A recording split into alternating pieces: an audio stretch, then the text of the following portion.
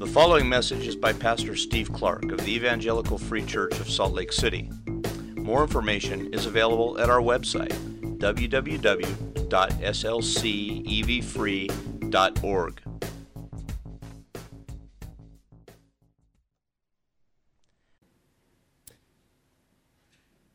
Father, we thank you that we can stand and sit and talk to you, that you have made a way open for us to come, speak, lay our requests at your feet. What a good God you are to provide for, to hear, and to answer prayer. We sang so many songs just now about your goodness and about rejoicing in who you are and in what you've done. And I pray, Lord, that it is so easy to sing those songs and say those words and really not even to think about them. But I pray now that as we consider this passage, you would cause to rise in us an awareness. So many of those things that we sang, Lord, that we miss the depth of them. They are glorious. This truth in this passage is glorious. What we're called to hear in your word is wonderful. So would you cause us to see it, to believe it, to experience it, to be different because of it? A simple passage very familiar to many of us. Cause it, Father, to fall on us freshly this morning. Cause it to fall on me and on my brothers and sisters here. Those here, Lord, if there are some in the room who don't know you, would you speak to them and call them through the wonderful truth of this passage? Call them to believe. Build your church, please, Father. And towards that end, I ask you to now deal with us where we are right now. There are distractions running through our minds and our hearts. If there's sin that we need to face and deal with even now, would you, in this moment now, would you speak to us? Would you calm our hearts? Would you draw out sin and repentance from it and leave us before you attentive, open, and by your Spirit then speak your word and grow us. Thank you, Father, for being good. Speak and build your church. Encourage your people and honor your Son. Thank you. You are good. We turn to you now in praise and with open ears. We ask you to speak by the Spirit for Christ's honor and for our good. Amen.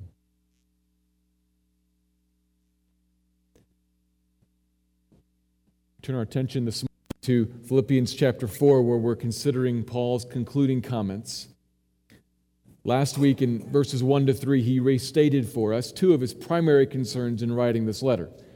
You recall I mentioned two broad things last week. He wants the church to stand firm, to hold on to, and to keep holding on to Christ, and to hold on to the faith, and not drift away under temptation or attack. And he taught that, commanded it from love. The urging was laced with love, which is both a lesson to us about something we should model as we speak to the church and speak to loved ones and call them to hold on to Christ. It's modeled for us, we should copy that, but also we should see in it a reminder of God's love for the church, because that's where Paul got his love for the church. He's following after Christ, who loves the church, and we're following after Paul, and we should see in that chain, this is a command that comes from God because of God's love for us. And knowing what's good for us, he calls us to hold fast to him. That was the first command and the first concern. And then the second one was that we are to be of one mind. He comes at that by illustrating, by discussing two particular women who are at odds with one another for some reason or other. Calls them not to come to the same conclusion about something, but, pardon me, but to be of one mind. That is to be of one Christ-centered mind, to have a preference above their preferences, to prefer Christ first above whatever it is they prefer individually. Paul's second concern for the church then was that we would be one single-minded people united around Christ and the gospel. And that's how we can deal with disagreements. That was last week.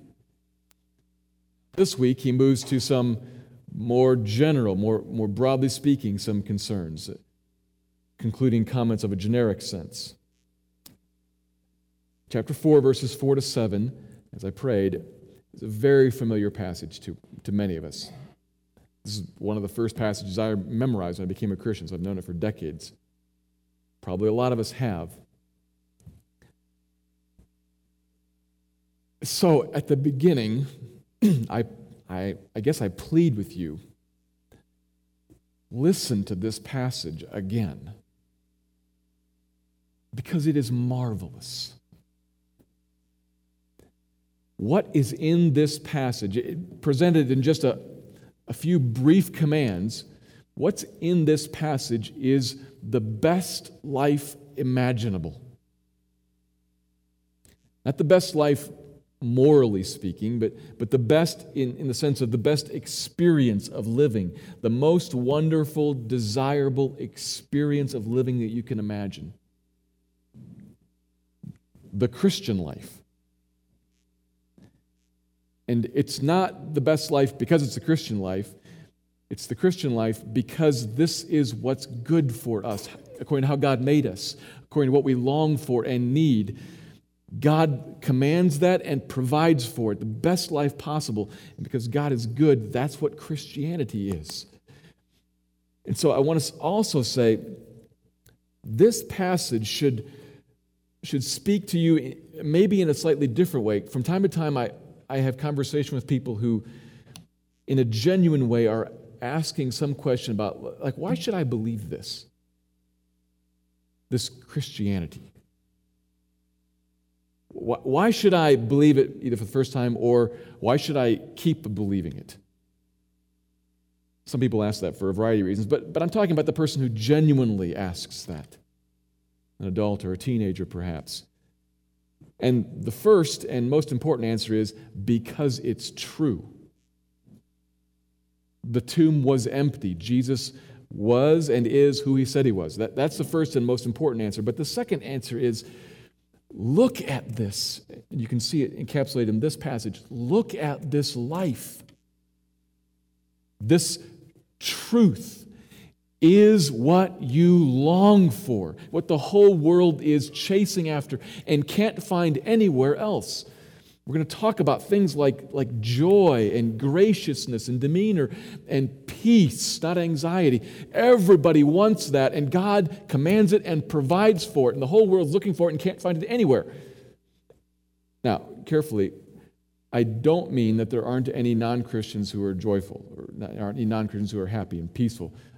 Obviously, that's true. What I do mean to say, though, is that to get there apart from Christ, you got to miss large chunks of reality. Either not know them, overlook them, deny them. This is the truth that is what we want. Deeply want. I don't mean want surface level. I mean what your heart longs after. God commands it. Wonderfully, that he commands what your heart chases after. That is awesome. You need to consider that as you hear commands from God, and not to be crushed by commands you find. Here's a command that I'm falling short in. No, see it as here's a command that God enables me to, while falling short in, rise to, which I really want to. Glory. Glory. This is, in these verses, what one writer described using an Old Testament word. This is the life of shalom. Using an Old Testament word. This is the life of wonderful, harmonious, joyful, beautiful, union and peace and wholeness from God in the gospel to all who believe. That is awesome. So, I summarize this passage in a sentence. Here's where we're going this morning. We are called, you're hearing that the idea of command. We are called to live a life of rejoicing rest in the Lord. We are called to live a life of rejoicing rest in the Lord. So we're going to work towards in 3 observations from verses 4 to 7. First, let me read them. This is Philippians 4, beginning in verse 4. Rejoice in the Lord always. Again, I will say, rejoice. Let your reasonableness be known to everyone. The Lord is at hand. Do not be anxious about anything, but in everything, by prayer and supplication, with thanksgiving, let your requests be made known to God. And the peace of God, which surpasses all understanding, will guard your hearts and your minds in Christ Jesus. The word of the Lord. To make 3 observations. Here's the first one. We are called to rejoice always. Really. We are called to rejoice always. Really. Verse 4, not difficult where this comes from. Verse 4, the command is to rejoice. And it's repeated twice, and it's reinforced with an always. Rejoice always. And I'll say it again because I really mean it. Seriously, rejoice. Really. That's what he means.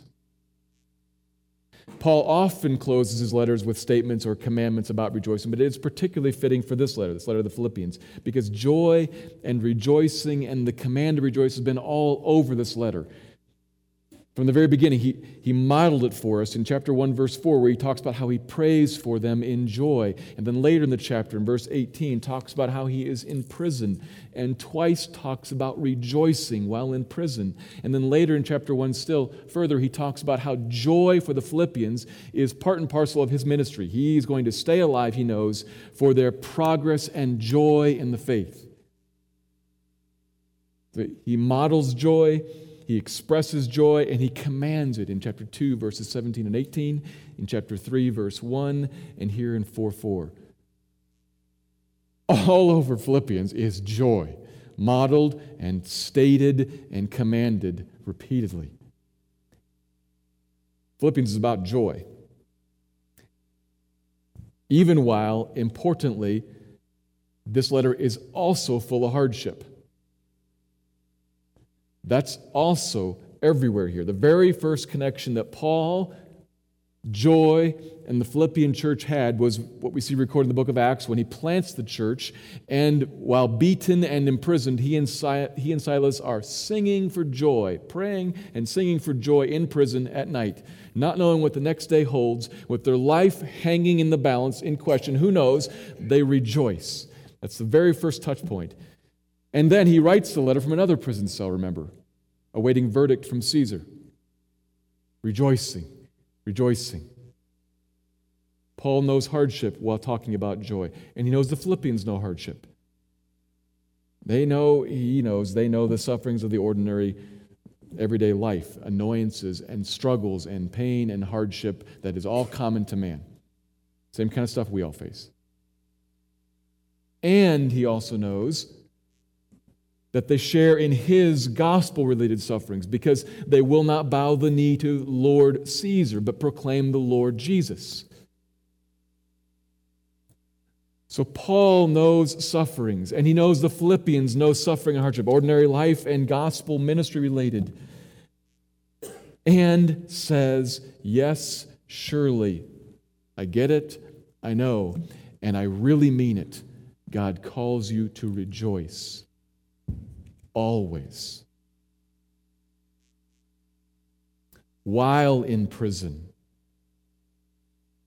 while the wounds from the beating are still fresh, and while your future, your very life is uncertain, rejoice. And rejoice when the future is quite certain, and it is very clear that people oppose you and dislike you, are against you, when it is very clear that your weakness is real and worsening, when your health and your business fails, and when the fig tree does not blossom, and there is no fruit on the vine, though the olive fail, and the fields yield no food, and the flock be cut off from the fold, and there be no herd in the stalls, even then. Where's that from? Habakkuk. That's the pinnacle of the book of Habakkuk at the very end. So pause right there and put your life right on the next line. Whatever it is. And I mean whatever it is. Paul's reality and the Philippians' reality, and I'm just quoting Habakkuk, his reality, put your reality right there next to it. And whatever it is, it is not worse than what they faced. It isn't. All that we face falls beneath the always in our verse, and the always, or the even then in Habakkuk's statement. Even then, Habakkuk says, and Paul says, even in that situation, always right there, I will rejoice in the Lord. I will take joy in the God of my salvation. The Lord is my strength. He makes my feet like the deer's to mount up on the high places.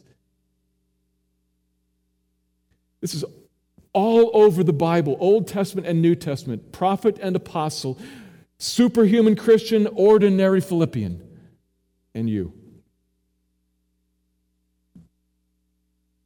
Really, rejoice in the Lord. In the Lord. That's the whole key. That's the whole key. In the Lord. Or Habakkuk says, I will take joy in the God of my salvation. You can rejoice always in every circumstance, in every situation, amidst the utter desolation and deprivation and starvation and imminent death that Habakkuk is facing, in prison and in the ordinary hardships of the fallen world. And let's be honest. The ordinary hardships of the fallen world is a very broad term that sometimes catches annoyances like traffic and sometimes catches atrocities like rape. Those are way, way, way different. And they both fit under always. So I understand that I'm treating quickly and perhaps lightly some things that are light and some things that are extremely heavy. And what I'm trying to press here is that the command is wide and total. And you, Christian, please do not hear in the command a crush. How tragically ironic that would be, that a command to rejoice would be crushing. But don't hear in it a crush, a crushing blow from God that says, you loser, you don't rejoice, and I told you to rejoice. You know, how ironic that would be. You're supposed to hear in the command to rejoice, I really mean in everything rejoice. So where you are too is not set aside. God doesn't mean that I'm supposed to rejoice here. This would have to change before the command to rejoice applied. No.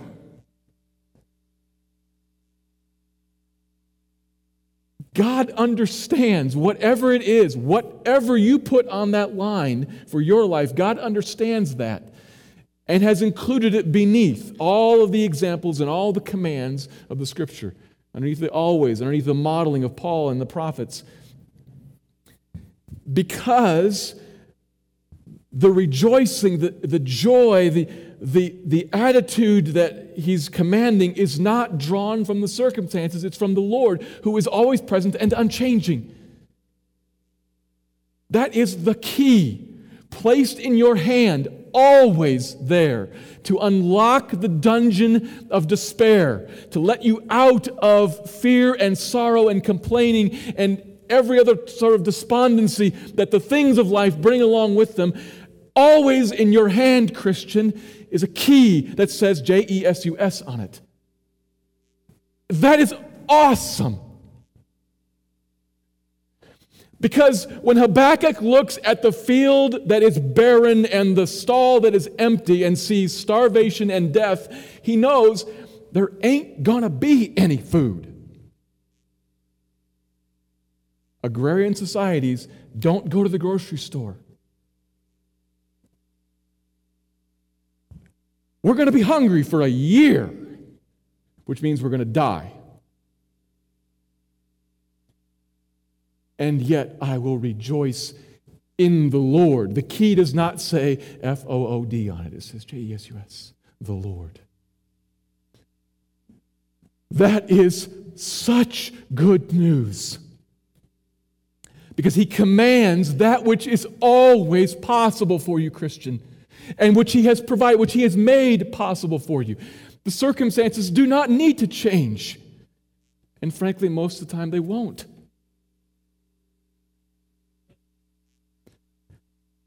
They don't need to change. So when they don't, the command still applies and the command is still for you and still possible for you. Gloriously, he commands and provides for rejoicing. And that's such a good thing because that's the best life you can imagine. It's what you want. We all are chasing hard after joy. Every day you get up wanting to rejoice, wanting to, sometimes you call it just be happy, have a little bit of freedom, a release. Whatever word you put on it, you want joy. And God says, I want joy for you too. I'm going to command it and I'm going to provide for it. I'm going to give you the Lord who will never leave you nor forsake you and can always be turned to and hoped in and rejoiced in always. Let me say that again. Always. Bless the Lord for that. That reality, that it is rejoice in the Lord, is what makes it possible that we can hear this command, respond to it, and not make a mockery out of all the hardship in life. Because it's not about the hardship of life. It is rejoicing in the midst of the hardship of life, which is a wonderful thing. You can always turn to Him and rejoice in Him, always. So, when you're not rejoicing, you should ask yourself a question. You stop and ask yourself, why not? So what Paul is telling us, again, gloriously, is that while there are certain physical reasons like a sickness or fatigue that can affect our emotions, that can be, God can command this because most of the time, and by that I mean the vast, vast, vast majority of the time, most of the time, lack of joy is a spiritual problem. It's a problem of unbelief. And I don't mean formal unbelief. You as a Christian have decided, I don't believe in the Lord anymore. I've set aside Jesus. That's not what I'm talking about. It's a lack of belief. It is unbelief in this sense, a lack of standing in the truth, of holding firm, if you think of last week, of holding firm to what God is for you in Jesus, now and forever. You have not discarded that or rejected it. You're just not pulling it front and center and grabbing hold of it. Believing. It's good to note that because there's your solution. Pull this front and center and say, but this is true, and this I believe. This is who He is. This is what He has provided for me. This is what He provides for me now and what He is doing and will bring. That is marvelous. And if you find yourself saying that, I bring it forward and I look at it and I say, that's good, I guess, but doesn't really produce joy, then let me suggest to you that you pick up the law of God and read it. And consider the right and appropriate end for people who say, God's okay, but that doesn't really float my boat that much. That's good, I suppose, but something else is of greater concern to me. Read the law of God and find the right and appropriate end for those who do not have the Lord first and foremost, who do not love the Lord their God with all of their heart, soul, mind, and strength. What's the right and appropriate end, says the Lord? Condemnation. You pull this front and center and you say, What I suggest is that you look at that again and see in that, see, oh my word, that attitude that I did not concoct, just came out of me, is worthy of the wrath of God forever.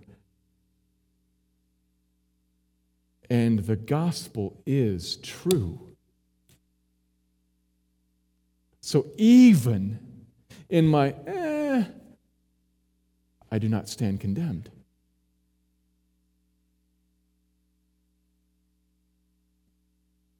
Christian, sometimes, and I don't know where you are, so I can't say this is useful, but sometimes we are not particularly moved by the in the Lord part because we don't value enough all that means. And one of the ways to grow, that God will grow in us valuing of that, is to loop back into it again and say, and my lack of valuing it itself is worthy of condemnation and is forgiven.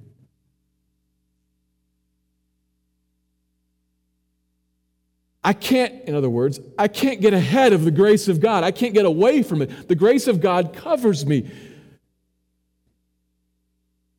Sometimes, if that's you, sometimes God will use such reflection to cause you again to treasure His goodness to you. You didn't realize how rebellious you were, and so you didn't realize how gracious He was.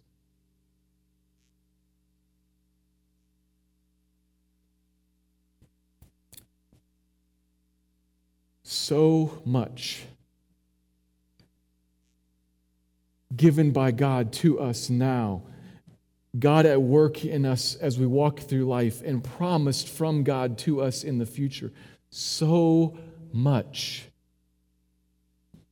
To pull that to the front and to set your mind on it and really even to pray with it. Lord, I believe this, but help my unbelief. There is so much there from Him. In the Lord, you are an object of great, amazing grace. Rejoice always in that. Let me say it again because it's really, really, really what the Bible means. Rejoice. This is the best of all possible lives, a life of constant joy. And God lays it in front of you and calls you to it. But that's not all. Secondly,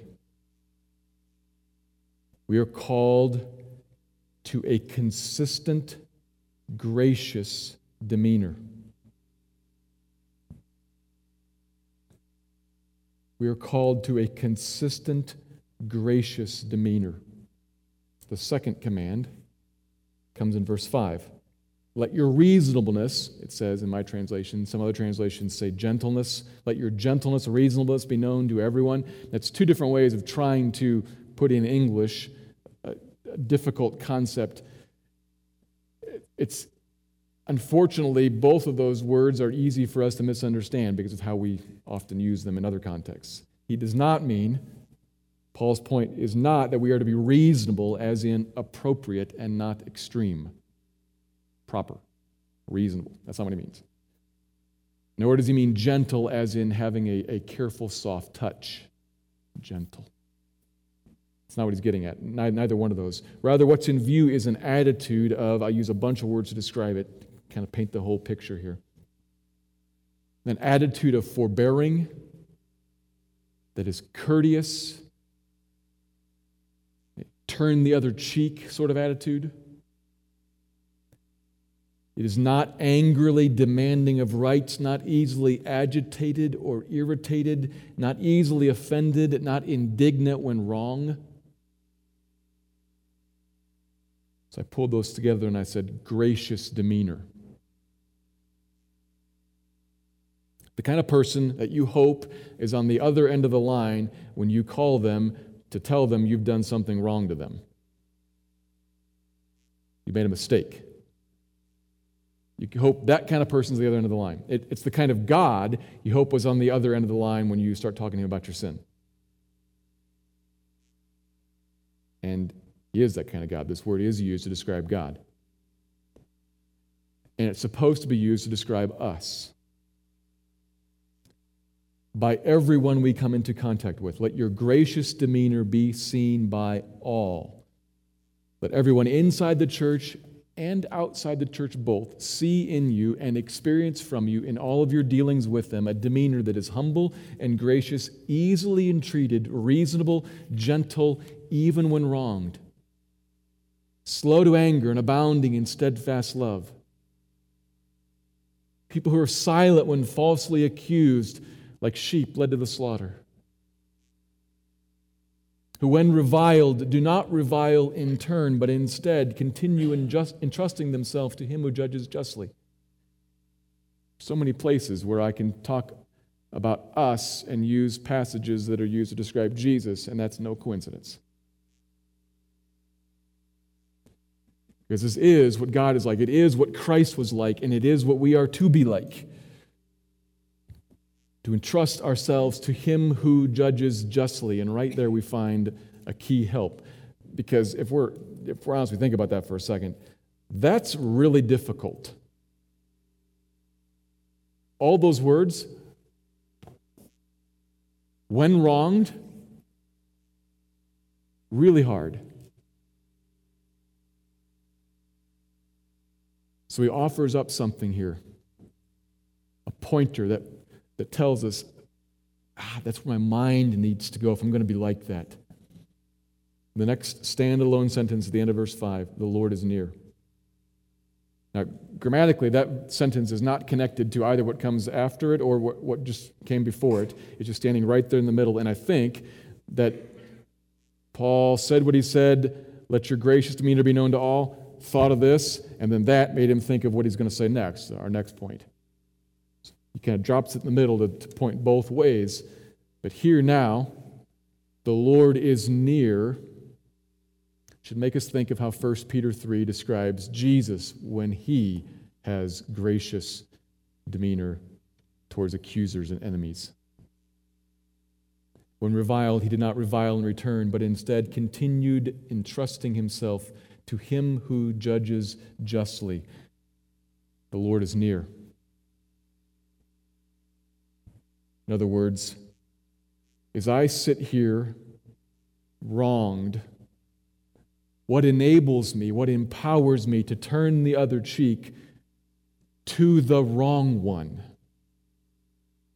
We're assuming that I am being wronged. What enables me to turn the other cheek, what enables me to forbear, to be gracious in my demeanor to this person, what enables that is the sure and certain knowledge that coming right behind me is one who will take care of it. I don't need to, and I must not.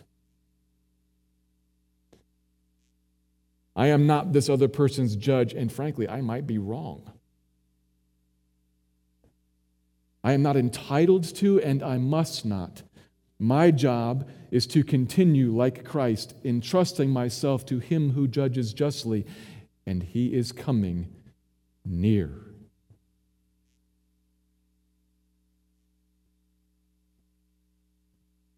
So we look at the attacker or the accuser, physically, verbally, whatever it is. We hear it and receive it, and in our minds then say, I am not to return that back at him, back at her, them. But instead, I am to be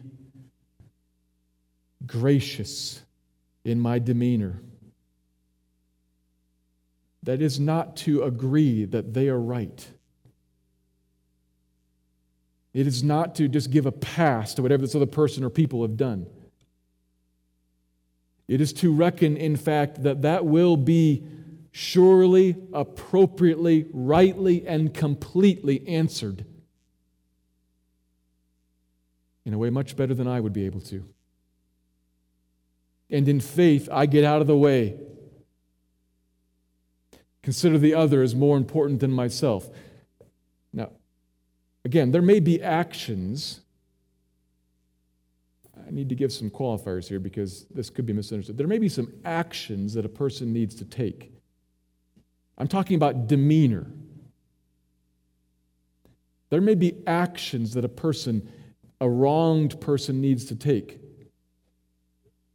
Telling someone in authority, calling the police, speaking up and suggesting a different path. I mean, there may be actions that a wronged person must take.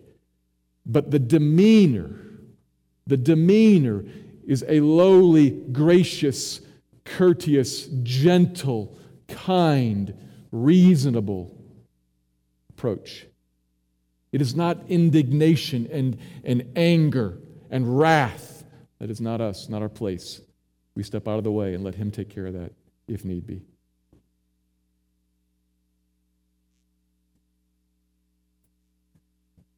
So are you gracious in your demeanor?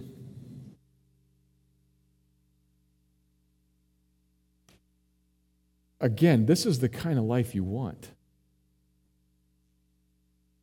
You want the certainty that justice will be done. I may think I know what the justice is, and if I'm right, that'll be done, and if I'm not, I actually want the right thing done.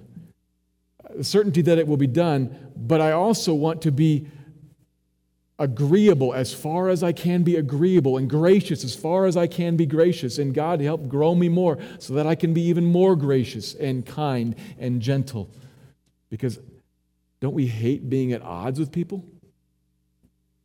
Like, dial this down from the worst possible examples. Dial it down to something a little lower and just think through your life. How many times do you get royally hacked off at the person 5 people up in line who cannot figure out where she left her credit card? Find it before you get in line, for crying out loud. You know you're going to buy something when you get to the register. Just find your credit card, for crying out loud. You're making all of us wait. I was in line yesterday.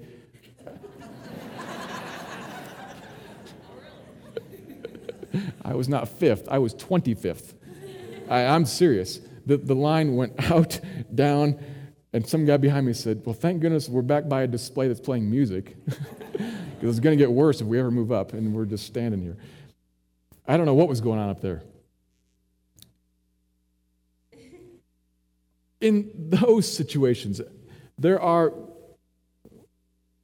very serious situations, but those are percentage-wise in the minority. Most of the time, we don't face anything like catastrophe. We face annoyance and inconvenience. Somebody doing something to us. Half the time, they don't even mean to do it. And our response is indignation and a how dare you and why don't you get your act together. You don't actually want to live like that. You don't even want to feel like that. You would rather feel, okay, I guess this is what the sovereign Lord has determined the next 20 minutes is supposed to be in my life. I'm supposed to stand here in line next to these people. Maybe I should ask this guy a question. He's talkative. You want that kind of rest and that kind of freedom from anxiety, which is a little prelude to where we're going in the next point. But so often we respond just like the world does. When attacked, when offended, when something's done to us, whether it be great and serious or minor and inconvenient, we respond just like everybody else does. And sometimes, I can't say what percentage of, who knows, but sometimes I think the world's opposition to Christianity is because Christians are so oppositional.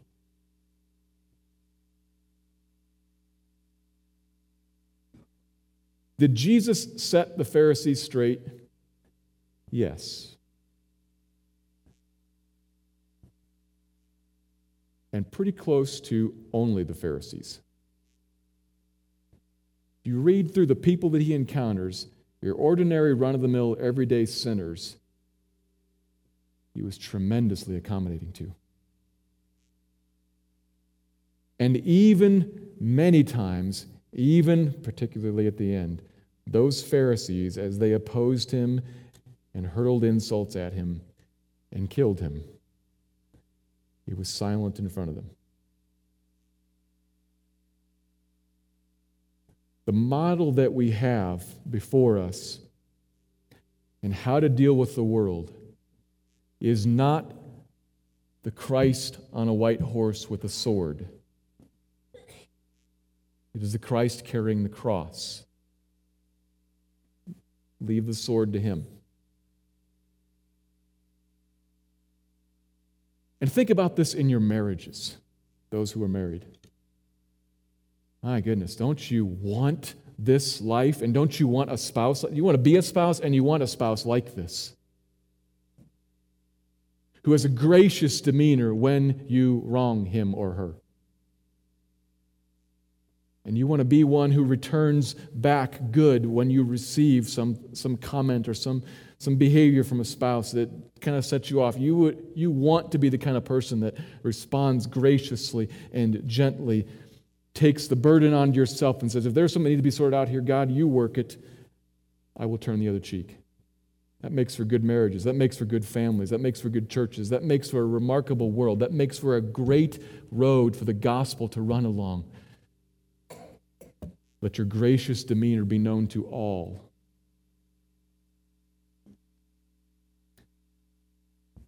And thirdly,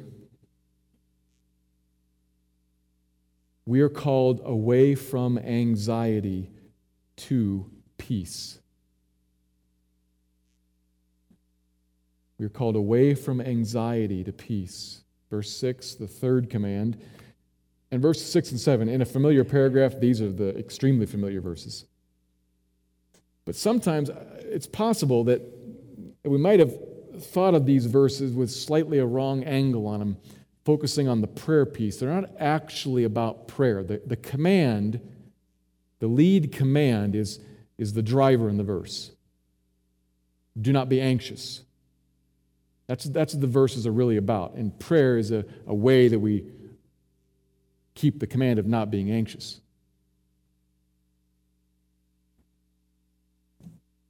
So he's opposed, he's opposite, wants us to stand away from anxiety. And by praying, we end up in verse 7 in peace. So the third observation, again put simply, is never anxious, but always at peace. Put it that way. Again, it's an absolute statement. Do not be anxious about anything.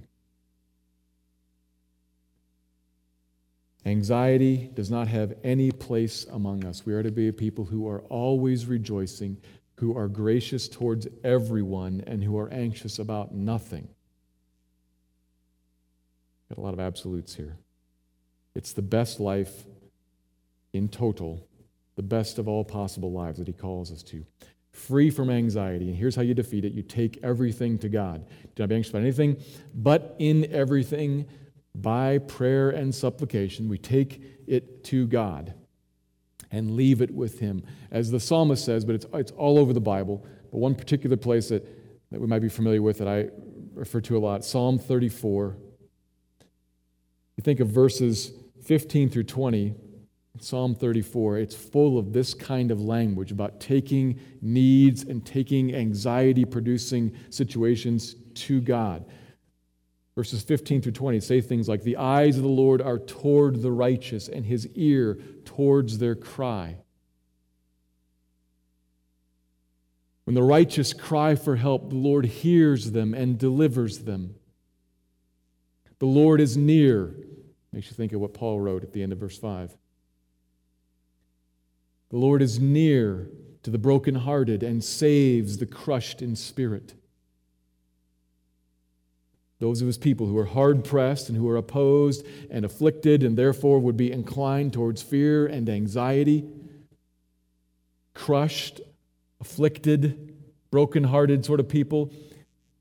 He says, don't fear, the Lord is near. He hears and delivers the righteous who cry to him for help.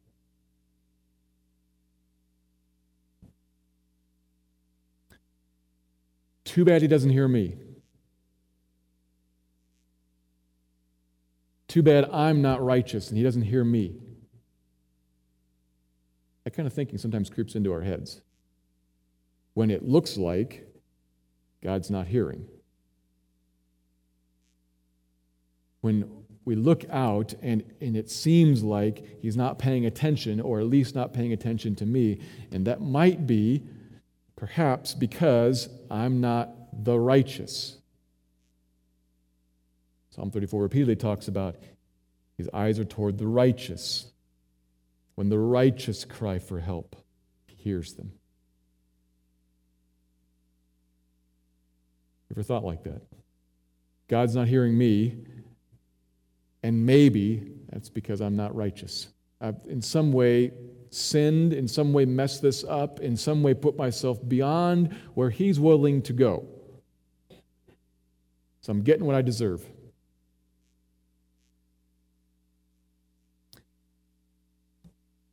It says, the Lord hears and delivers the righteous. And the good news is, Christian, that is you.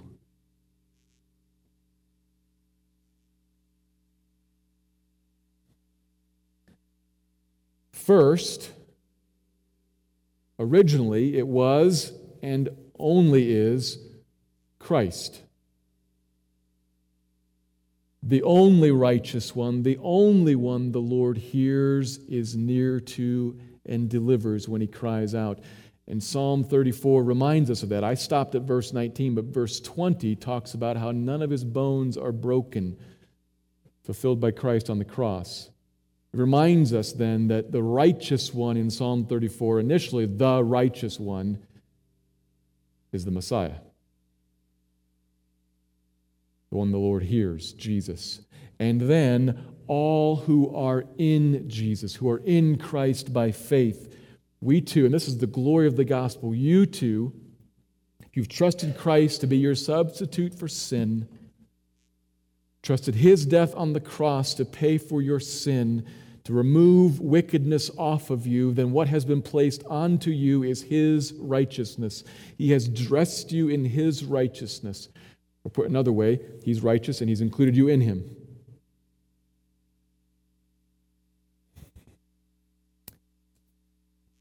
So, the truth is, he is near to you and he does hear you, Christian. Whenever you cry out to him with whatever it is that is at hand that produces anxiety and fear, he is near and he hears. Even while you sin, indeed. Yet but God knows the gospel better than you do, and God believes the gospel better than you do. God values the death of his Son more than you do. He sees you as clean more thoroughly than you do, and He hears you. He hears, and He hears you. And so the Bible says, if you're a Christian, God, that is, the omnipotent, almighty one, God, the omniscient judge, the complete and full giver of grace to His people, that God, if you're a Christian, hears you and promises you, Christian, to hear and to deliver you.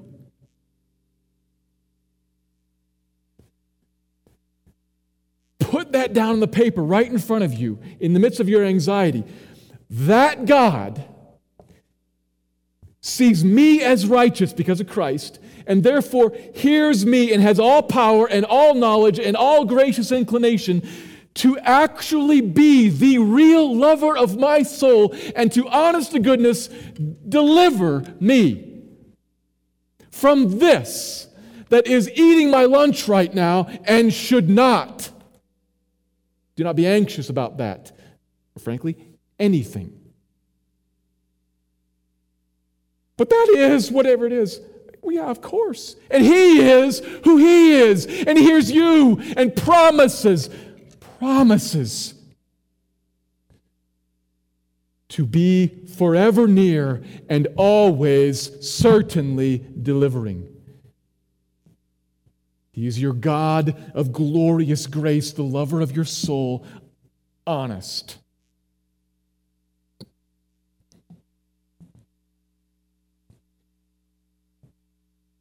So talk to Him. Lay in front of Him with prayer and supplication. Two different words that essentially mean the same thing. The second with a slightly stronger emphasis on great need. Make known your requests in prayer and supplication. He invites you in to His presence, clean as you are, to ask Him for grace and mercy to help you in your time of need.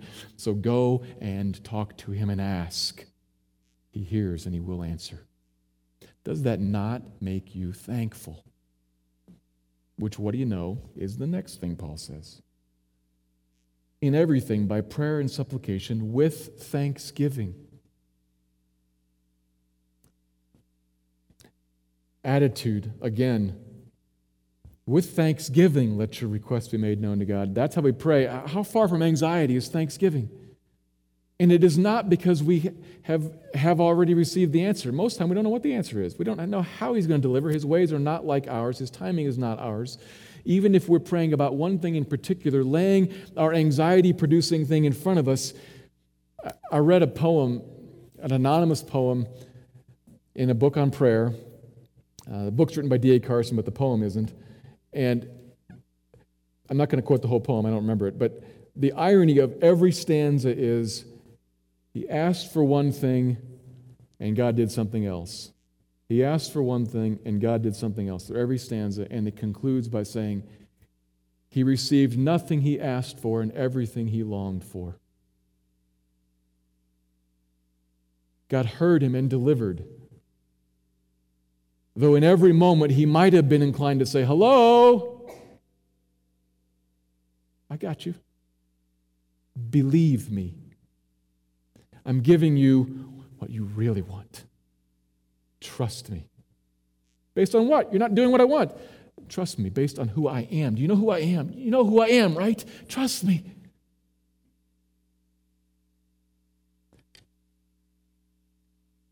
With thanksgiving, with an attitude that everything that I face has come from His hand in the first place, and He will do good. Providentially, He will work even through sin and wickedness and evil. He will do good. It is a testimony of the Bible and the testimony of our lives, if we're honest. He has done good to you, Christian. He has.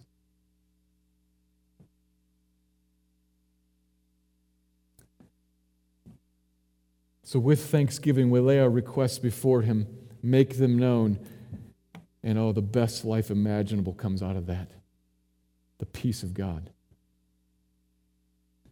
Who can understand it? It transcends understanding. But who can understand the peace of God? How that actually works? How do you explain Stephen while people are killing him with rocks?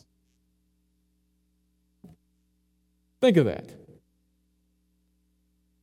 Responding to them with gracious demeanor and praying to God in heaven, not justice, but instead, Father, forgive them, they know not what they do. A lot like Jesus,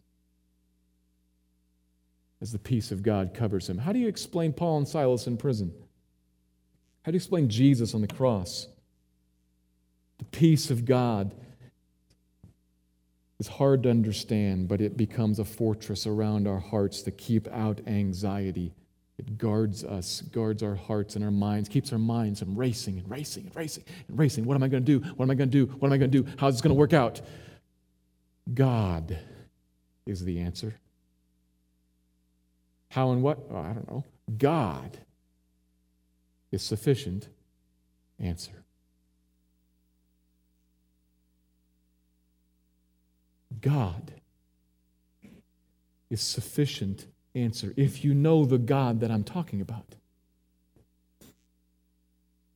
The God who holds you in his hands is mighty and good and will deliver.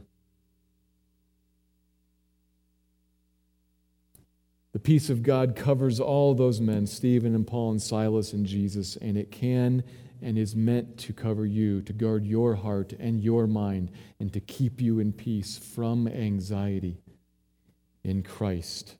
This life in Christ is the best life. It is a life of constant rejoicing. It is a life of gracious dealing with other people, and it is a life of profound peace, like the world does not know anywhere else, but is chasing after. God has delivered that to you and commands you to walk in it. And the key throughout it all, rejoice in the Lord. The peace guards your hearts and your minds in Christ Jesus. And in the middle, the Lord is at hand. The Lord is near. So why so downcast, O your soul? Why so locked in anxiety? Why so indignant at offense? Why so despondent and despairing? Put your hope in the Lord, in the God of your salvation. He calls you to live the life of shalom, to live the life of rest and rejoicing in him. So take him up on it and enjoy it. Let me pray. Father, would you please do a work in your people to bless us with this life? A life of such joy and such rest that is so compelling to us and to others. Help your people to walk in that, to experience it, to live it. Thank you for providing it. You could have commanded us to any kind of life, you're God. And you commanded us to the life that is so sweet.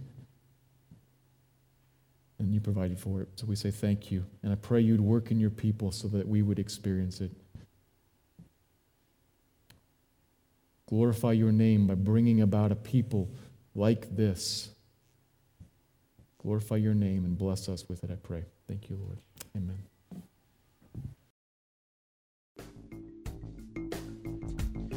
Thank you for listening to this message by Pastor Steve Clark of the Evangelical Free Church of Salt Lake City in Salt Lake City, Utah. Feel free to make copies of this message to give to others, but please do not charge for these copies or alter the content in any way without permission. We invite you to visit our website at www.slcevfree.org or call us directly at area code 801-943-0091. Our mailing address is Evangelical Free Church of Salt Lake City, 6515 South Lion Lane, Salt Lake City, Utah, 84121.